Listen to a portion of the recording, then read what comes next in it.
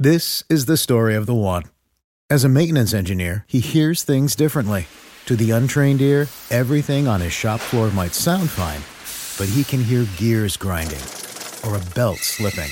So he steps in to fix the problem at hand before it gets out of hand. And he knows Grainger's got the right product he needs to get the job done, which is music to his ears. Call, click Grainger.com, or just stop by. Grainger, for the ones who get it done.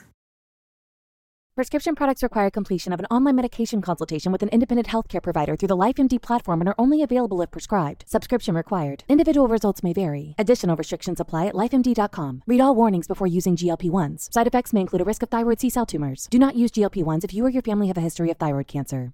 If you've struggled for years to lose weight and have given up hope, did you know you can now access GLP-1 prescription medications through LifeMD? LifeMD is now offering eligible patients online access to GLP-1s, the breakthrough prescription medication that can help you lose body fat and weight. Listen to what people are saying. You just take your shot. It doesn't feel like you're on a diet. What I wasn't expecting it to do was to shut off the food noise. This was life-altering, and if I can do it, I feel like anybody can do it. And here's the best part. Your insurance may cover 100% of the cost of your medication. So go to TryLifeMD.com to have your eligibility checked right now. Get started today at TryLifeMD.com. That's TryLifeMD.com. Ready? See if you can identify these 5 clips in the order that they are played. It could be from a song, a movie, a TV show, or something else. But if it's coming from this podcast, then you know that it's from Generation X. If our guest gets it wrong on the show, then I'll explain how you can enter to win a fabulous prize package. Listen closely. Good luck. Get your cares away. Worries for another day. Let the music play. Of course not. Don't be ridiculous.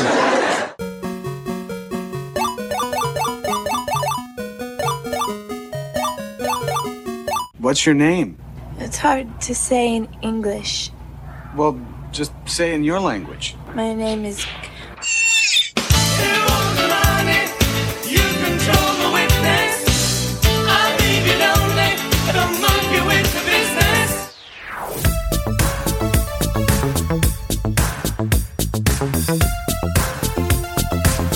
Hello, and welcome to Who Will Save Generation X, the trivia game show that is dedicated to remembering, celebrating, and preserving all the wonderful qualities of Generation X through games, trivia, and friends. I am Zave, your host, and today we are back with our next single-player edition of the show we call The Home Game. This alternative format of the show gives you a chance to play at home with a friend or by yourself, as well as giving you your Gen X fix of trivia in between regular episodes of the show. Here's how we play the home game. Each episode, we invite a special guest and let them set the benchmark score for you to try and beat.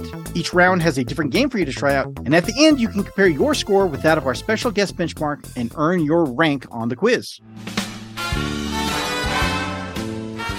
Our special guest this episode is an author of a biography on Betty Lou Gerson, who some of you might know better as Disney's original Cruella de Vil. Please welcome to the show, Dr. Lona Bailey. Hi, Lona. Thanks for coming on the show. Hi, Zabe. Thank you so much for having me. It is a pleasure. Please say hello to the listeners. Tell them a little bit about yourself. Please include what generation you're from and how you feel about setting the benchmark score for the episode. All right. Well, hi, listeners. I'm very excited to be with everybody tonight. I think you're in for a treat because my benchmark score is probably going to be pretty low. I am sort of an imposter on this episode because I'm actually in the generation of millennials, but I do connect a lot with the Gen X pop culture and especially film. And so Zabe was kind enough to have me on, even though I may bomb out, but we'll sort of see how it goes. You never know. There's been many people on the show that think, oh, I'm going to not get any correct, and they end up dominating. So we'll see how you do. So yeah. Let's put our best foot forward here. That's right. And either way, it'll be fun. It's going to be rad. Oh, yes. So listeners, let's see if you can outscore this barely Gen Y special guest, or see if you need to go back and refresh your memory of the cool stuff of our youth. The power struggle. In the opening of this episode, you heard 5 quick clips from Generation X. The game is called The Power Struggle, and in this game, you need to name those 5 clips in the order that they were played. If you get all 5 correct and in the correct order, then you will be bumped up an entire letter grade and rank at the end of the quiz. So think of it sort of as an extra credit question to help you out with your score. There's no penalty for you if you get it wrong, but if our special guest gets it wrong here on the show, then we are going to open it up to all of you listening to contact the show and see if you can get it correct. All correct entries to contact the podcast via our newsletter will be put into a drawing to win a prize package from the show. So stick around to find out if Dr. Lona can get the Power Struggle question correct or not. Then I'll explain how you can send in your entry to try and win it. Good luck. You know, Lona, we all have experienced these moments in our lives that we just don't want to deal with other people's crap. In these moments, we sometimes just throw up our hands, roll our eyes, and say, whatever. Whatever. To honor this time-loved tradition of Generation X, if at some point during this episode you feel sort of apathetic about answering one of the questions, you can use your whatever lifeline and the judges will give you a clue that could help you answer the question. So you only get one whatever lifeline, so use it wisely, but please make sure you do use it. You can't take it home with you. Gotcha. There are a total of 22 points available in this episode, so everyone please keep track of your score, and we'll see how well you did versus our special guest benchmark at the end of the episode. Shut up! Shut up! Shut up! So that's enough talking about it. Let's do it. It's time to see if you can save Generation X from fading into oblivion. Round 1. Round 1 this episode is a game called Gen X with a side of bacon. You know, they say that everything is better with bacon, and movie makers from Generation X seem to live by that rule because with over 100 acting credits to his name, it felt like Kevin Bacon was in just about everything back in the day. In this game, I will provide you with a list of 3 TV shows or movies, and you must name the one that Kevin Bacon is not in. Mr. Bacon's career has had huge starring roles, supporting roles, and uncredited bit parts. So be sure to consider this before you answer. You will receive 1 point for each correct answer. So number 1, Kevin Bacon was not in A, Diner, B, Dead Poets Society, C, Tremors. Okay, I think it's B, the Dead Poets Society. Judges? That's correct. Well done. Yes. Thank you. In 1990, Kevin Bacon played Valentine McKee in Tremors. He was Timothy Fenwick Jr. in 1982's Diner, which means option B, Dead Poets Society, is correct. It was rumored that he might have played Ethan Hawke's character in the film, but the role didn't offer him a chance to play a teenager who does gymnastics/fusion dance by himself in an empty warehouse, so he had to pass. Here's question number 2 for you, Lana. Was Kevin Bacon not in A, Apollo 13, B, Dazed and Confused, or C, The Big Picture? Ooh. So I'm going to go with A, Apollo 13. Judges? Oh. Kevin Bacon played Jack Swigert in 1995's Apollo 13. He was Nick Chapman in 1989's The Big Picture, which means that he was not in option B, Dazed and Confused. And that is the correct answer. Dazed and Confused came out in 1993. And surprisingly, that is the only year that Kevin Bacon does not have an acting credit on IMDb for his entire career. Interesting. Wow. So in the future, if you know that a movie came out in 1993, that's going to be the correct answer for this game. Right. As a hint. Yeah. And here's the last one in the round. Tell me which of these titles put Bacon on the side. Was Kevin Bacon not in A, Flatliners, B, Silverado, or C, Lemon Sky? Oh, I'm going to go with C, Lemon Sky. I'm not familiar with that. Oh. I'm sorry. That's incorrect. Kevin Bacon played David Labracio in Flatliners in 1990. He was Alan in 1988's Lemon Sky, which means he was not in option B, and Silverado was the correct answer. Oh, interesting. I have not heard of Lemon Sky. I need to look that up for sure. I think his wife has, because it was on the set for Lemon Sky where he met his now wife, Kira Sedgwick, in 1988. 23 years of marriage later, they found out through a DNA test that she and Kevin Bacon are actually related. The genealogy traced back pointed out that they are 9th cousins once removed. Wow. Most actors might be 6 degrees of Kevin Bacon, but it turns out that she's actually 9 degrees of Kevin Bacon once removed. So after one round, Robin, where's the benchmark set at? Were the points in the last round worth 1 or 2 points? 1 point apiece. 1 point apiece. And we are at 1 point. 1 point. 1 point. You're 1 for 3. It's okay. Because now we play round 2 where the points double. I've always wanted to say that. Before we start round 2, let's take another listen to the power struggle. Get your cares away. Worries for another day. Let the music play. Of course not. Don't be ridiculous.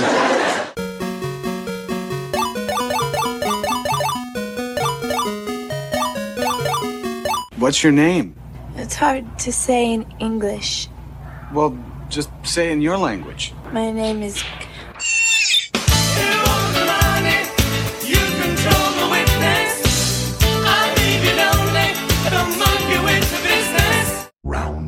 Round two of this episode is our trivia round. Each complete correct answer is worth 2 points. If you think you could convince the judges into giving you partial credit for your answer, you can award yourself 1 pity point for your partial correct response. We'll use the honor system here. Good luck. The title of this question is called Get a Clue, Nancy Drew. Which, if that is not the title of this episode, I don't know, man. We'll see. Nancy Drew was a spin-off character from the Hardy Boys mystery books. Like the Hardy Boys, Nancy's origins are from the 1920s, but due to her overwhelming popularity, the characters has lasted well into the present day. With a lifespan that long, you might be surprised to hear that all Nancy Drew books have been authored by the same person, or at least the same pen name. Here's the question.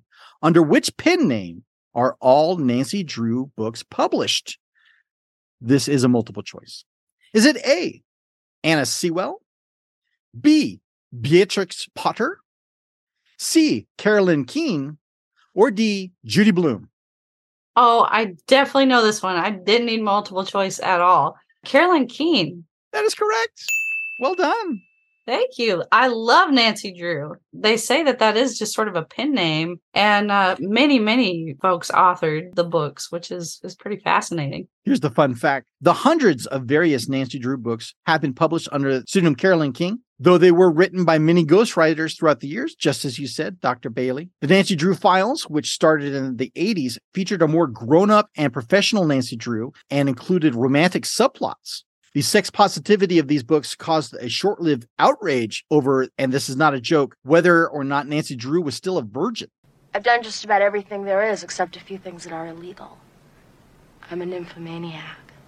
Let me tell you, no one from Generation X will be surprised to hear that our parents caused a morality scare over Nancy freaking Drew. Are your parents aware of this? Speaking of great titles for questions, I think this one might be my favorite, even more than the last one. It's called What's Polish for Squiggy? Hello. It is a television question. That's awesome. Laverne and Shirley was the successful spin-off to Happy Days, focusing on two friends of the Fonz, starring the iconic duo of Penny Marshall and Cindy Williams. The show went for 8 seasons and was home to its own set of beloved characters and actors. Michael McKean starred as Lenny, one half of Lenny and Squiggy, the girls' friends and upstairs neighbors. But what was Lenny's full name? This is a multiple choice as well. Is it A, Leonard Nowalski, B, Leonard Koznowski, C, Leonard J. Haukitschke, or is it D, Leonard John Krasinski? Okay, I think it's B, and I can't remember what you said, but I think it's B. It's I'm gonna go with B. Leonard Koznowski? Yes. Good guess, because that's correct. Now, Koznowski's a pretty good name, Laverne. I had it practically all my life. Yeah, something really interesting about Squiggy on the show. I had posted something on Facebook about being such a fan of the show, and my husband's aunt commented on the post and said, "Oh, that's so funny because, our cousin is married to Squiggy." What? And I said, are you kidding me? And so that has just impressed me so much. I tell my husband all the time, like, one of the best things about you is you're actually related to Squiggy. It's by marriage, but it's still really cool. No doubt. So you're 4 degrees away from Squiggy. Yes. Yes. Nice. Yeah. If my math is correct. Mm-hmm. Here's the fun fact. In the show, Lenny says he's not sure, but he thinks his last name is Polish for... My grandfather told me it means, help, there's a hog in my kitchen. I'm not going to do my impression of him, but that's what it says. Oh, wait, here's a note from the judges.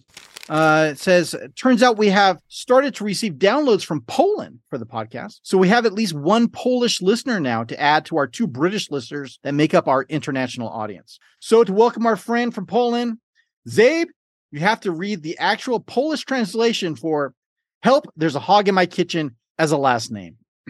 Judges, I don't speak Polish, and I think Google Translate is shaky at best. I don't want to get off on the wrong foot with our new listeners from Poland by butchering their language. Are you sure? Okay, here we go. Welcome to our show, friends from Poland. From me to you, Pomaz wu Molejev Kunuchi Zis Swaninia. This is the best I got. I hope the judges didn't make you say something really super offensive and stupid, because that would not be the first time. Okay, on to question number 3. It's called Thank You for Being a Mom. I mean a friend. It is a television question. When The Golden Girls was first developed in Hollywood, many producers and broadcasters showed interest, though they all felt hesitant to pilot a show about older single women. The show finally found a home on NBC, where it became an instant classic. This is due to the excellent writing and also the performances by Betty White, Rue McClanahan, Estelle Getty, and Bea Arthur. Still loved today, The Golden Girls is heralded as one of America's best sitcoms of all time. When the show was first being pitched, the thought was that the 4 ladies would be in their 40s. The writers and casting directors pushed for an older cast, and the 3 younger women were around 55 when the series first started, and the character of Sophia was to be in her 70s. However, Estelle Getty, who played Sophia, was only 62 when the show started. In fact, she was actually younger than Bea Arthur, who played her daughter, Dorothy. Here's the question. What was the age difference between Getty and Arthur? This is a multiple choice. No one's expecting you to know that off the top of your head. Okay. Is it A, 1 year, B, 5 years, C, 7 years, 4 months, and 2 days, or is it D, 69 years? 69, dudes! I love the specificity of C, but I think they had an age difference of 1 year, so A. 1 year is correct. Well done, Dr. Bailey. Thank you. Getty, who wore a wig and heavy makeup to appear older in the show, was the least well-known of the 4 actors when the show started, but made a name for herself on TV with her performance as Sophia. She was indeed 1 year older. That's correct. Shout out to the makeup team that worked with her, especially after she got a facelift before season number 2. On to the next question. It's called Law as If, which is a movie question. Clueless is one of the most iconic movies of the 90s. On the very late end of the Gen X timeline, this movie was one of our earliest introductions to Paul Rudd. The iconic vernacular used by Cher and her friends is a mix of real West Coast lingo and stuff that is completely made up. That is so fetch. Gretchen, stop trying to make fetch happen. It's not going to happen. It makes the movie extremely quotable, and the movie is often referenced today. Here's the question. Clueless is a modern day, or at least it was in 1995, retelling of one of Jane Austen's Regency-era novels. Which book is Clueless based off of? This is a multiple choice as well. Is it A, Pride and Prejudice, B, Emma, C, Mansfield Park, D, Persuasion, or is it E, Sense and Sensibility and Sea Monsters? It's tempting to choose the last one, but was it C that's Mansfield Park? C is Mansfield Park. That's correct. Okay, I'm going to go with that one. I'm sorry, Lana. C is incorrect. Emma is the correct answer. When writer and director Amy Heckerling was asked to write a script for a teen movie, she found inspiration in a classic book she remembered reading back in high school. It's really cool when female creators from other times inspire modern female-driven classic. Well done, Jane Austen. Not bad for a virgin who can't drive. It's like, why am I even listening to you to begin with? You're a virgin who can't drive. Oh, that was way harsh, Ty. Here's a side note. Sense and Sensibility and Sea Monsters is the title of an actual Jane Austen parody novel. It's part of a horror parody series that includes the books Mansfield Park and Mummies, Mrs. Darcy versus the Aliens, Northanger Abbey and Angels and Dragons, and also Pride and Prejudice and Zombies, which was turned into a movie in 2016, grossing $16.4 million worldwide from a $28 million budget. Here's the last question of the round. It's called, What Couldn't Pa Do? Which is also a television question.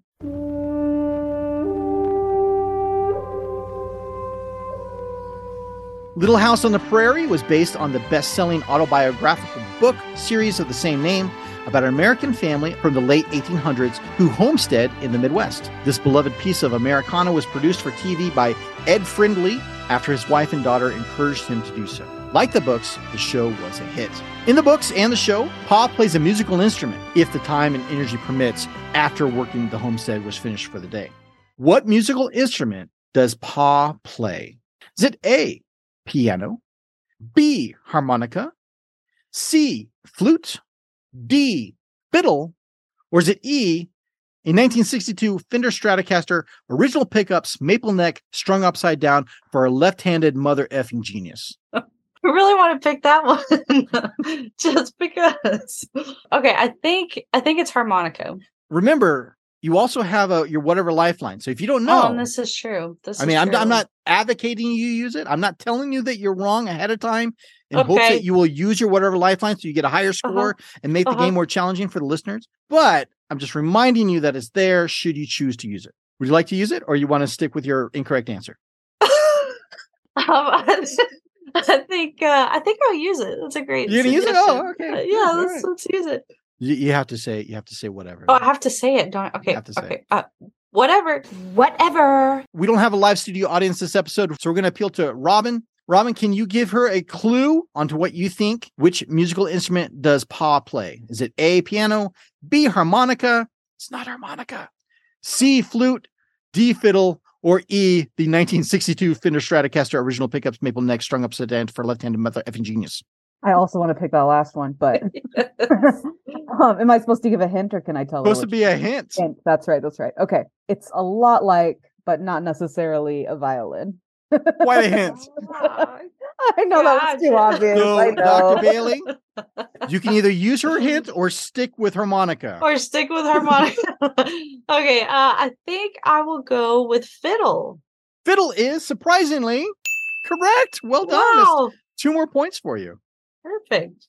Fiddle, D, is the correct answer. When Michael Landon was asked to direct the pilot of Little House on the Prairie, he agreed with the condition that he be cast as Charles Ingalls. His role on both on-screen father and behind-the-scenes director and mentor created a close bond between himself and Melissa Gilbert, who played Laura, a.k.a. Half Pint, and this translated into excellent chemistry on screen. This didn't stop him from being laughed at for his terrible fiddle miming on the show, however. I guess even Michael Landon can't live up to Pa. If you guessed option E for this one, then you're making the common mistake of confusing Little House on the Prairie with The Adventures of Ford Fairlane. It happens more than you might think. 1962 Fender Stratocaster. Original pickups, maple neck, strung upside down for a left-handed motherfucking genius. So after 2 rounds, Robin, what's the score at? 9 points. 9 points. Not Hey, bad. Really picked it up in that second round. for sure. That could be the top score we've had on for a millennial after 2 rounds. So Wow. Not bad, Look Lana. at that. Okay. Well, you know. I mean, that's not true, but if it makes you feel more confident about going on to the next round of the show, then mission That's accomplished. okay. Just lie to me. It's totally fine. Okay, we're going to take another listen to the Power Struggle clip before we start round 3. But before we do that, let's hear a quick word from our sponsor. Save big money when you start your next project today at Menards. Convert your current recessed lighting with energy-saving LED downlights from Fight Electric. They're bright and install easily in just minutes. They also go from regular lighting to nightlight mode with just a simple flip of a switch. Save big on all Fight lighting products now at Menards. Shop our lighting options today in-store and on Menards.com. Save big money at Menards. When you need mealtime inspiration, it's worth shopping Kroger, where you'll find over 30,000 mouth-watering choices that excite your inner foodie. And no matter what tasty choice you make, you'll enjoy our everyday low prices, plus extra ways to save, like digital coupons worth over $600 each week. You can also save up to $1 off per gallon at the pump with fuel points. More savings and more inspiring flavors make shopping Kroger worth it every time. Kroger, fresh for everyone. Fuel restrictions apply.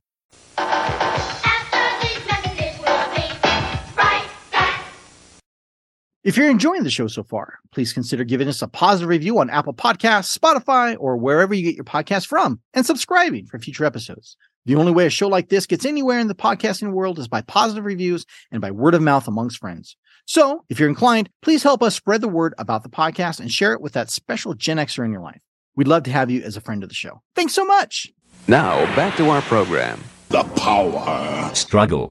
Dance your cares away. Worries for another day. Let the music play. Of course not. Don't be ridiculous.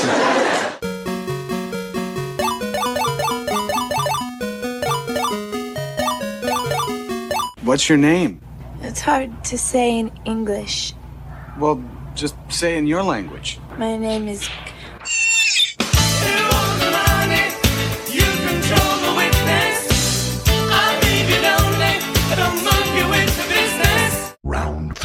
Round 3 today is a game called Gen X Voice. For this game, we are going to listen to 5 clips of famous voices of the generation timeline, and you need to tell me whose voice it belongs to. So we're looking for the name of the person speaking here. Each correct answer is worth 2 points. Good luck. For voice number 1, we are looking for the name of the man speaking that you will hear second on this clip. Okay? Don't get mad at me because you started it. I know it. I want you to keep putting me down. Huh? Look, I can't get nowhere with this Mr. Hendricks, but I want to keep him here. All he seems to like is the way you keep mouthing at me. Huh? Look, stop hawing and listen. Now, when he gets off the phone, serve us our drinks and then keep insulting me, okay? Wait a minute. Am I hearing this right? You want me to insult you? Yeah. I'll give you $20 if you do a good job. Look, Mr. Jefferson, keep your $20. This one's on me. What is the name of the actor speaking in that role? Oh, gee. I know it's George Jefferson. Oh, man. Sherman. Is Sherman involved in his name, perhaps? Oh, gee. It's just like right there. Hemsley. Sherman Hemsley. Yes. Sherman Hemsley is correct. Yes. Well done. Sorry Thank for coughing you. in the middle of your answer. Oh, sure. No Terrible problem host. at all. Okay. Sherman Hemsley first played George Jefferson on the show All in the Family before he got his own spin-off show called The Jeffersons. He played that role for an impressive 11 seasons during that show's run. He then continued playing him in cameos and guest spots on The Fresh Prince of Bel-Air, in commercials for The Gap, Old Navy, and Denny's, and even playing George at a dry cleaning convention. The show never had a finale, however, and was unceremoniously canceled without notice to the cast and crew. This understandably upset members of the cast, so they took matters in their own hands and put on a stage play of the Jeffersons to allow those characters to say goodbye on their own terms.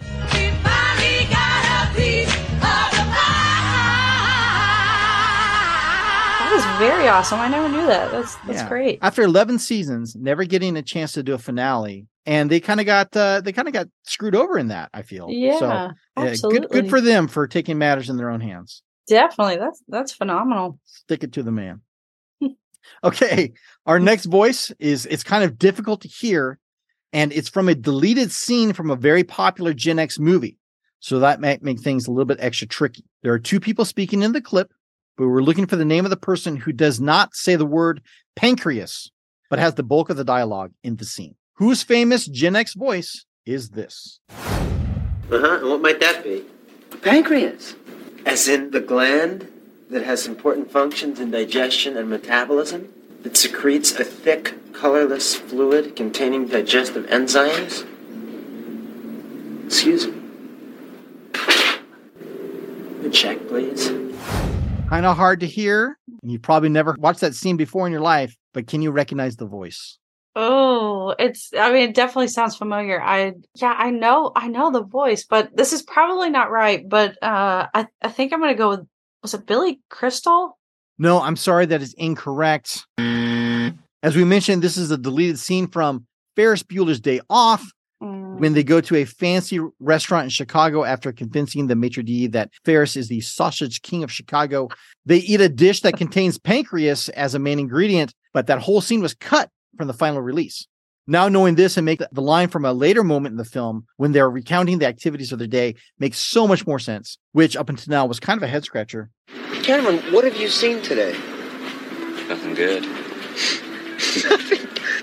Nothing. What do you mean nothing good? We've seen everything good. We've seen the whole city. We went to a museum. We saw priceless works of art. We ate pancreas. Remember that part of the movie? It says they ate pancreas. I'm like, when did they eat pancreas? That fills in the gap. Normally, they kind of cut that stuff out of movies. Like if they know they're going to delete a scene, they also cut out all the references to the scene that they edit. But this one made it through. Now that you hear it, do you hear Matthew Broderick's voice? Yeah, I can. It sounded different to me, but yeah. It's kind of hard to hear. Sorry. But you got it wrong. Yeah, number 3. Still did. Voice number 3. Voice number 3 is taken from the talk show Larry King. We are recording this on Father's Day, so we thought we would throw in a Gen X father figure into the mix. Tell me the name of this person speaking here. I was just coming off one of the great failures in the history of talk shows. Thanks for bringing it up, Larry. And, I didn't care if the script was any good. I was just happy to have something to do for a week. And in fact, I was in doing what I had started my career doing, and that was as a writer. I was in pitching a show to ABC, and they were developing it. They liked the idea, and they said, but by the way, we have this other show that we haven't found the male lead for yet. I remember when I finally got the part, bursting into tears in the parking lot and phoning my two young boys instantly, and just basically feeling that now I'd be able to take care of them. Oh, it's the same way. It's like, it's so familiar. There's a couple of hints in there. Yeah. So is it the dad from Growing Pains? Alan, what is his last name? I don't know.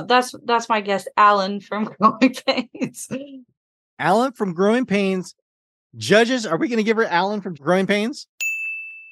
Let's give a reveal and see if you're right. And they said, but by the way, we have this other show that we haven't found the male lead for yet, and they could maybe use an Alan Thicke type. And I said, well, I happen to be available. Otherwise, I was going to be driving the Zamboni for the Kings that year. Yes, Alan Thicke. Yes, Alan Thicke is correct. That is a partial correct answer, so we're going to give you 1 point for that. But the judge handed me another note. He mentioned being the host of a failed television talk show. We will give you 1 extra credit bonus point if you can name that talk show that failed that Alan Thicke was the host. It was a nighttime talk show, if that helps you at all, by Alan Thicke. So was it just the Alan Thicke show by any chance? No bonus point, I'm sorry. It was called The Thick of the Night. Oh, okay. The Thick of the Night. Interesting. Yeah. Resisting the urge to make a bad joke right here. Okay. Here's number 4. Our next voice can be heard when she visited David Letterman's talk show in 1986. Whose iconic Gen X voice is this? But I have something for you, because I also went on vacation for a week. Where'd you go? The cod. I went to the cod. I did, and I brought back a few things for you. Is that like Cape Cod? Is that where? Yeah. A lot of people call it the Cape. I call it the cod. That's all right. Yeah, call it whatever it is to you. Sure. But I didn't have time to really wrap them. But That's I figured you would love this. I love stuff. gifts. You see, this one right off the bat, I says, when I seen this, I says to myself, oh, he's gonna love this one. Now, when you do say things to yourself, do you use that voice? What iconic, unusual voice is that? Is that Martha Ray? No. Martha Ray has a very usual voice. Her voice is so unusual. I'll give you another crack at this. Gee, I really don't know. It's terrible. I really don't. So that's your final answer? Yeah, I think so. Well, I think so that you're incorrect. Yes. I'm sorry. That's Cyndi Lauper. Oh. Yeah, I try to lead you with the so unusual voice. Yes, I see. For some reason I was picturing a much older person back then. So yeah.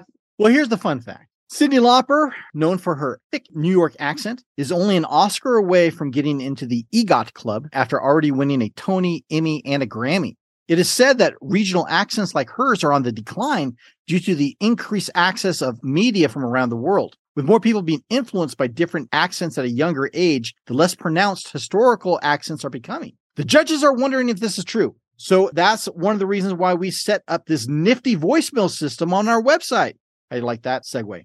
We're putting out a challenge to our listeners to visit our website and click on the blue microphone icon and leave us a voicemail. We are looking for the best, thickest, most awesome regional accent to ask us a Gen X pop culture trivia question for the show. We need at least 5 good questions to make up an episode, and the submissions with the best accents will get on an upcoming episode.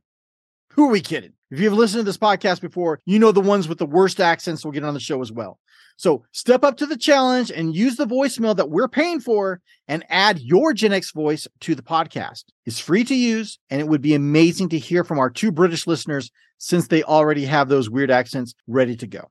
Head over to whowillsavegenx.com or just click on the link in the show notes for this episode. Our final voice for the episode might be the toughest of the bunch for you personally, Dr. Bailey. Oh, no. Listen closely and see if you can score on the last voice of the game. Why, you horrid man. You. All right. Keep the little beasts for all I care. Do what you like with them. Drown them. But I warn you, Anita, we're through. I'm through with all of you. I'll get even. Just wait. You'll be sorry. You fools. You idiots! Who's that voice? Oh, that is a hard one, especially for me, but I think it's Cruella de Vil, who was played by Betty Lou Gerson. That is correct. Yay! Well done. Thank you. Betty Lou Gerson is the correct answer. Judges, are we going to give it to the listeners if they just said Cruella de Vil? Oh, I guess we're not. If you don't know about the actor that played that character, then maybe it's just for a lack of knowing about her. Dr. Lana, what is something interesting about Betty Lou Gerson that you can tell the listeners about so that they will remember her for something other than just being the voice of Cruella? Right. Well, so her voice is so recognizable and it's very unusual, even though she voiced many different villainesses, even besides the infamous Cruella de Vil. One thing that's so interesting about her is that she actually was a small town Southern gal. And it's really odd to think of Cruella de Vil as being a small town Southern gal. But she was born in Chattanooga, Tennessee, and she was raised in Birmingham, Alabama. And she grew up in a very affluent family that was actually very fraught with scandal. So she just had a really fascinating childhood and young adulthood when she got her start in radio. For her, Disney was just kind of like this little cartoon startup company. So she didn't really have the context that we have of Disney, of course, today. For her, Cruella was just a fun part that was kind of forgettable. And it's so interesting because she's very timeless. I think probably worldwide. She just never really understood the significance of the character and certainly didn't understand her to be an icon. She has an amazing voice. Yes. You can pick out that voice anywhere, I'd say. So she probably had a thick Southern accent, I'd imagine. She did, yeah. She was raised in these like classical boarding schools in Alabama, and she was also brought up very close to where Tallulah Bankhead was raised, and so they sound kind of similar. You can hear almost the Southern tones underneath this overlay of like British influence. But yeah, very unique voices for sure. With the name Betty Lou, I guess being from the South was pretty obvious looking back. Exactly. We'll take one last listen to the Power Struggle question and then get your answer. Okay, here's your final listen. Dance your cares away. Worries for another day. Let the music play. Of course not. Don't be ridiculous.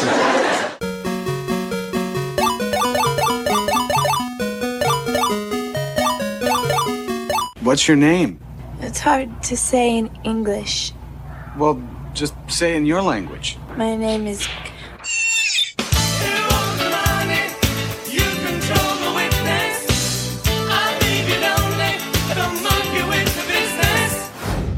Hey, Lana, don't monkey with my business. You need to give me the final answer for the Power Struggle question. 1 through 5. Let's hear them. I'm a little speechless. I don't know, to be really honest with you. The only... Yes, exactly. The only thing that I really recognize in the clips, I think I heard Daryl Hannah in the movie Splash, and I think that's literally the only thing I recognize. So you don't even have guesses for the other 4? I really don't know. Okay. I'm just, yes, I'm useless on that. Here's the thing, though. I got to enforce the rules of the game. I'm the host. Every question must be given an answer. No matter how incorrect they are, you need to give me 4 answers or you're going to lose 4 points. Oh, no. Okay. All right. So the first one, the song is that, okay, Let the Music Play, I assume is the title. Number 2, Gone with the Wind. That's what I think for number 2. and number 3, Planes, Trains, and Automobiles. We'll go with that one. Well, there are automobiles in that clip, that's for sure. Okay, and then Splash, I think I mentioned that. And then the last one, the Macarena. That's what I'm going to say. Macarena is not a Gen X property. Judges, can she please just stay on the show, even though she said Macarena? I'm a vulgar man. But I assure you, my music is not. I You can see stay on the show. security. Okay. All right. We're not going to kick you off the show. But thank is you. she correct? Judges, did she get all 5 correct? I'm sorry, Lana. Surprisingly, that is incorrect, but thank you for giving it your best shot and being a good sport about it. Appreciate that. Yes, thank you for not removing me immediately from the show. I think we need to institute an instant kickoff, though, if anyone says Macarena in the future. Trapdoor. You got a millennial working for you, Zabe. That's a risk. Yes. I was a liability from the beginning. Well, the listeners love you. I can guarantee it. Oh, that's good. Well, I'm sorry, Lana, but that is incorrect for the power struggle. And that means we turn this over to the listeners to see if they can get it correct and claim that prize package. To enter for a chance to claim that generous prize package, you can join our newsletter, and there will be a place for you to send your answers into the question. All correct entries will be put into a quarterly drawing to win the prize package.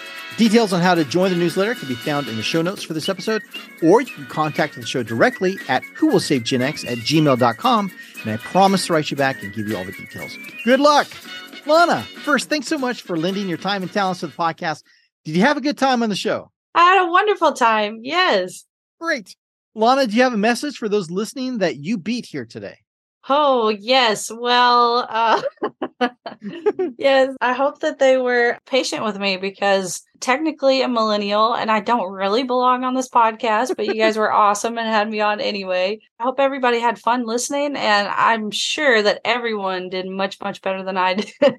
Before we hand out the ranks to the quiz, let's talk a little bit more about your book. So I wrote the biography of Betty Lou Gerson, of course, the iconic Cruella de Vil voice of the Disney's original 101 Dalmatians. And the book came out at the beginning of this year.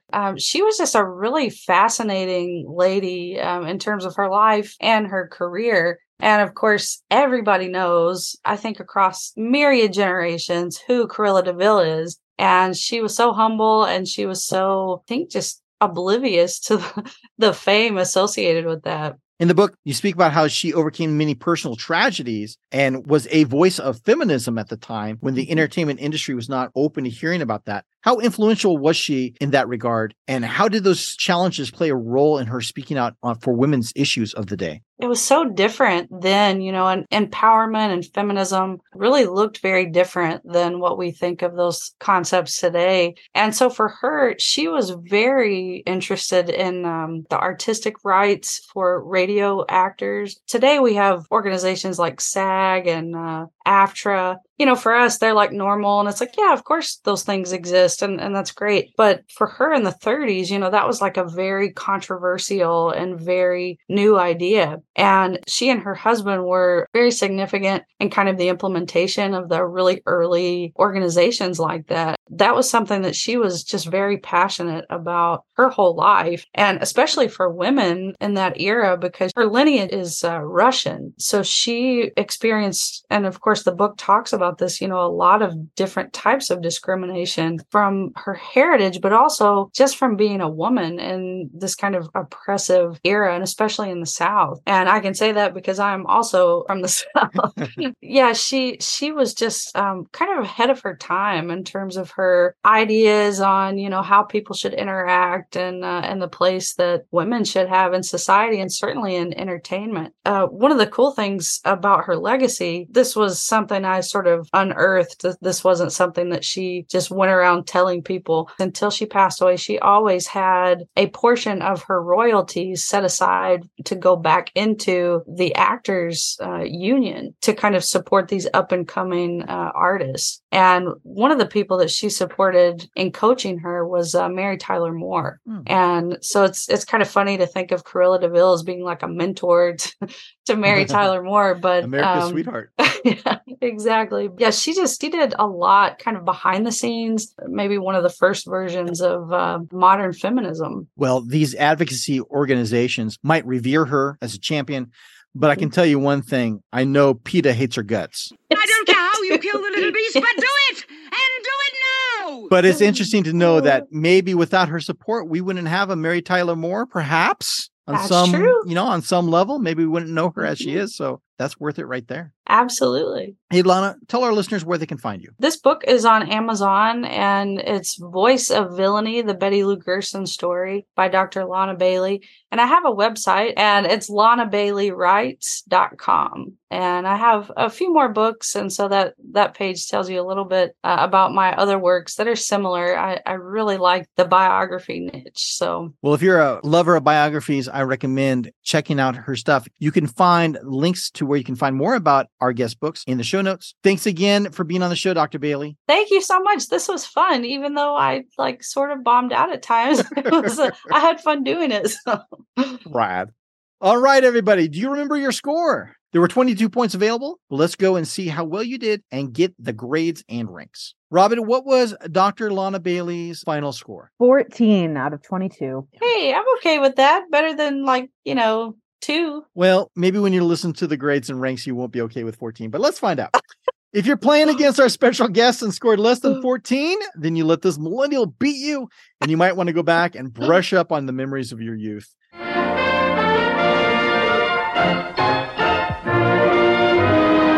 This episode, we're using the Disney villain scoring system for grading the quiz. These are all the evilest Disney villains we grew up with, ranked from least evil to most evil. Let's go to the ranks. The Wonderful World of Disney. A score of 20 to 22 points is the grade of an A and earns you the rank of Cruella de Vil. What are the odds that the top grade would be voiced by the topic of our guest book? What a shocking coincidence. Members of Generation X were frightened by Betty Lou Gerson's voice as the sound of a villain, but in real life, she was anything but a villain. That's exactly right. Cruella wanted to chloroform puppies for their skins, and that's downright evil. I want the job done tonight. How are we gonna do it? Any way you like. Poison them, drown them, bash them in the head. You got any chloroform? I don't care how you kill the little beast, but do it! And do it now! But at least the actor who voiced her was good. So you get an A. Congrats. You're doing your part to save Generation X. Well done. A score of 18 to 19 points is enough for a B, and the rank of Madame Medusa from The Rescuers. Evil, greedy, and ruthless, she used an innocent orphan 7-year-old girl named Penny to get her hands on the largest diamond in the world, the Devil's Eye. She used Penny's only possession in the world, her teddy bear, as a ransom in order to get her to risk her life to get the diamond in a dark cave slowly filling with water.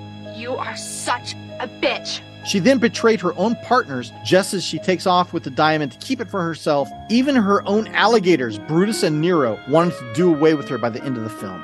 She is everything that describes a villain. However, she doesn't kill anyone. But for the trauma she causes Penny and her teddy bear, we think that this earns at least a B on today's quiz. You get down there and find the big diamond, or you will never see that teddy again. A score of 16 to 17 points is enough for a C, and that gives you the rank of Scar from The Lion King. Unlike other Disney villains, Scar is one of the very few villains to actually execute their plans and succeed. Scar didn't care about anyone but himself. All he wanted was the power. He even went as far as to murder his own brother and completely manipulated Simba into thinking that it was his fault that his father his father Mufasa died. He lied to the hyenas into helping him. He lied to his brother. Even when he was defeated, he still lied to Simba, still playing his little game with him. Scar was truly evil and a lying lion who lies, to the point of nearly destroying all the animal life on Africa. But seeing how the boomers have been trying to do the same thing as well, long before Scar came around, we have to give him only a C on the ranks. And here's my little secret. I killed Mufasa. A score of 14 to 15 points is enough for a D, and we're reaching pretty far back on this one. Your rank is the Coachman from Pinocchio. This dude was a piece. If anyone forgot how evil he was, I suggest you dust off your old Pinocchio video and go watch it again. This scumbag kidnapped hundreds, if not thousands, of young boys by luring them to Pleasure Island. After getting the children to smoke and drink, they get transformed into donkeys. He enslaves children and destroys their humanity for profits and sells them into places like the salt mines. The reason he has never been caught is because he sends his goons to kill the families of the children before they can trace it back to this loser. The Coachman had very little screen time, but from what we can see of him, we can tell that he's a grade A turd. The fact that he has never stopped serves to make him that much more effectively horrifying and despicable. And if not for the jerk who's next, he would be an F. But we're giving the rank of this score a D. Now, Coachman, what's your proposition? Well, you see, I'm collecting stupid little boys.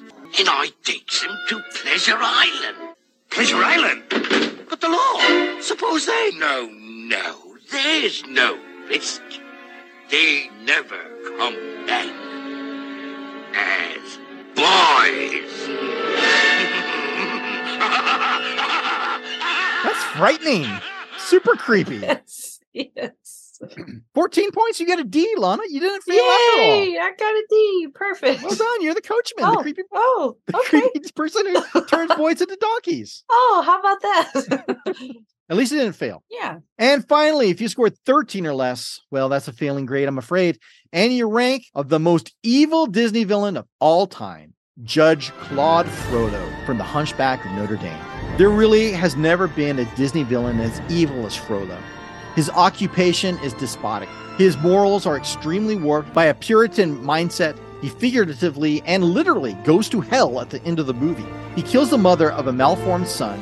He locks and brainwashes in a tower for 2 decades. He commits an ethnic cleansing because he's convinced Esmeralda is a succubus trying to undermine his faith in God. All the while, this 70-something dude lusts for the 20-something Esmeralda with some really bad intentions. He burns Paris down, and the entire family is alive for not knowing where Esmeralda is. He purges, tortures, and kills any of his henchmen for not following his orders. He tries to kill Esmeralda and Quasimodo at the very end, still somehow thinking he was the good guy. This guy is in a league all of his own when it comes to villains. What's even scarier is that he may be one of the most realistic villains in the Disney product. He is a religious zealot that truly believes that everything he's doing is what God wants him to do. And for misusing God's name in order to commit atrocities is an epic failure, as is this grade of an F for not getting more than 14 points for the quiz. What are you doing? I was just imagining a rope around that beautiful neck. I know what you're imagining. Such a clever witch. So typical of your kind to twist the truth, to cloud the mind with unholy thoughts. What a dack. Try again on the next episode of the home game and see if you can get a passing grade. Oh, and one last thing. Frollo's occupation is that he is a judge, and we all know that all judges have some evil in them. Right, judges? I never broke the law. I am the law. I have one shout out to give. I'd like to give a huge shout out to new Patreon supporter Chris S., who recently signed up at our newest tier on Patreon called the 69 Club tier. 69, dudes. The newest tier only costs $1.69 to join. However, we have a special going on right now on our Patreon site that if anyone joins the 69 Club tier at $1.69, they are automatically bumped up to get the benefits of the $6 Double Dare tier. This is a limited time offer and is limited to only the first 69 people that sign up. And then that's it. We have upgraded all of our tiers recently, so check us out on Patreon and see what all the new offers are all about. But here on this episode, we want to celebrate Chris for joining. Here's a sound clip in your honor that we hope you especially like. Especially like... Chris, this one's for you. Your middle name is Macho. I'm wondering if you ever cry. Has Macho Man ever cried? Oh, yeah. Really? Uh-huh. It's okay for macho men to show every emotion available right there, because I've cried 1,000 times, I'm going to cry some more. But I've soared with the eagles, and I've slithered with the snakes, and I've been everywhere in between. And I'm going to tell you something right now. There's one guarantee in life, and that there are no guarantees, yeah. And... I understand this. Nobody likes a quitter. Nobody said life was easy, so if you get knocked down, take the standing 8 count, get back up, and fight again. And you're a macho maniac. Dig it. We hope you enjoyed playing along this episode of the home game, and we'll post your score on our Facebook group page. If you're interested in supporting the show, we have a Patreon account set up for those who would like to take advantage of the special rewards we give out for becoming a Patreon subscriber. However, if you just want to send some appreciation for what we're trying to do here, we also offer our Venmo account, and you can send that to Who Will Save Gen X. Detailed information is available in the show notes for both of these ways to send some love to the show. If you have any questions, comments, or shoutouts, or would like to sign up to become a guest on the show, you can email me at whowillsavegenx@gmail.com. We'd love to hear your feedback and invite you to become a friend of the show. Well, that's it for this edition of the home game. Thanks so much to all of you for listening wherever you are, especially you in Poland. We'll be back with our regular version of the podcast in the next episode, where we will once again ask the question, who will save Generation X? Later.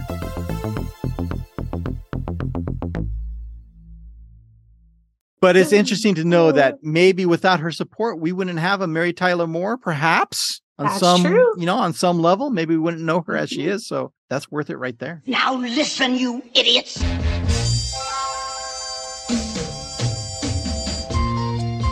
Why, you horrid man. Who can turn the world on with her smile?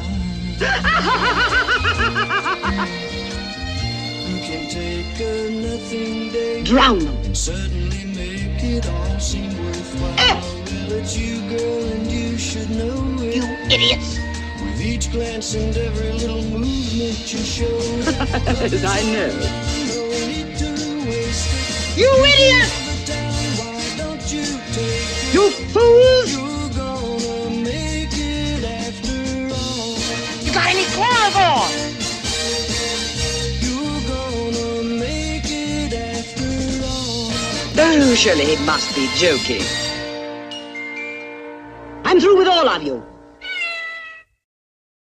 When you need mealtime inspiration, it's worth shopping Kroger, where you'll find over 30,000 mouth-watering choices that excite your inner foodie. And no matter what tasty choice you make, you'll enjoy our everyday low prices, plus extra ways to save, like digital coupons worth over $600 each week. You can also save up to $1 off per gallon at the pump with fuel points. More savings and more inspiring flavors make shopping Kroger worth it every time. Kroger, fresh for everyone. Fuel restrictions apply.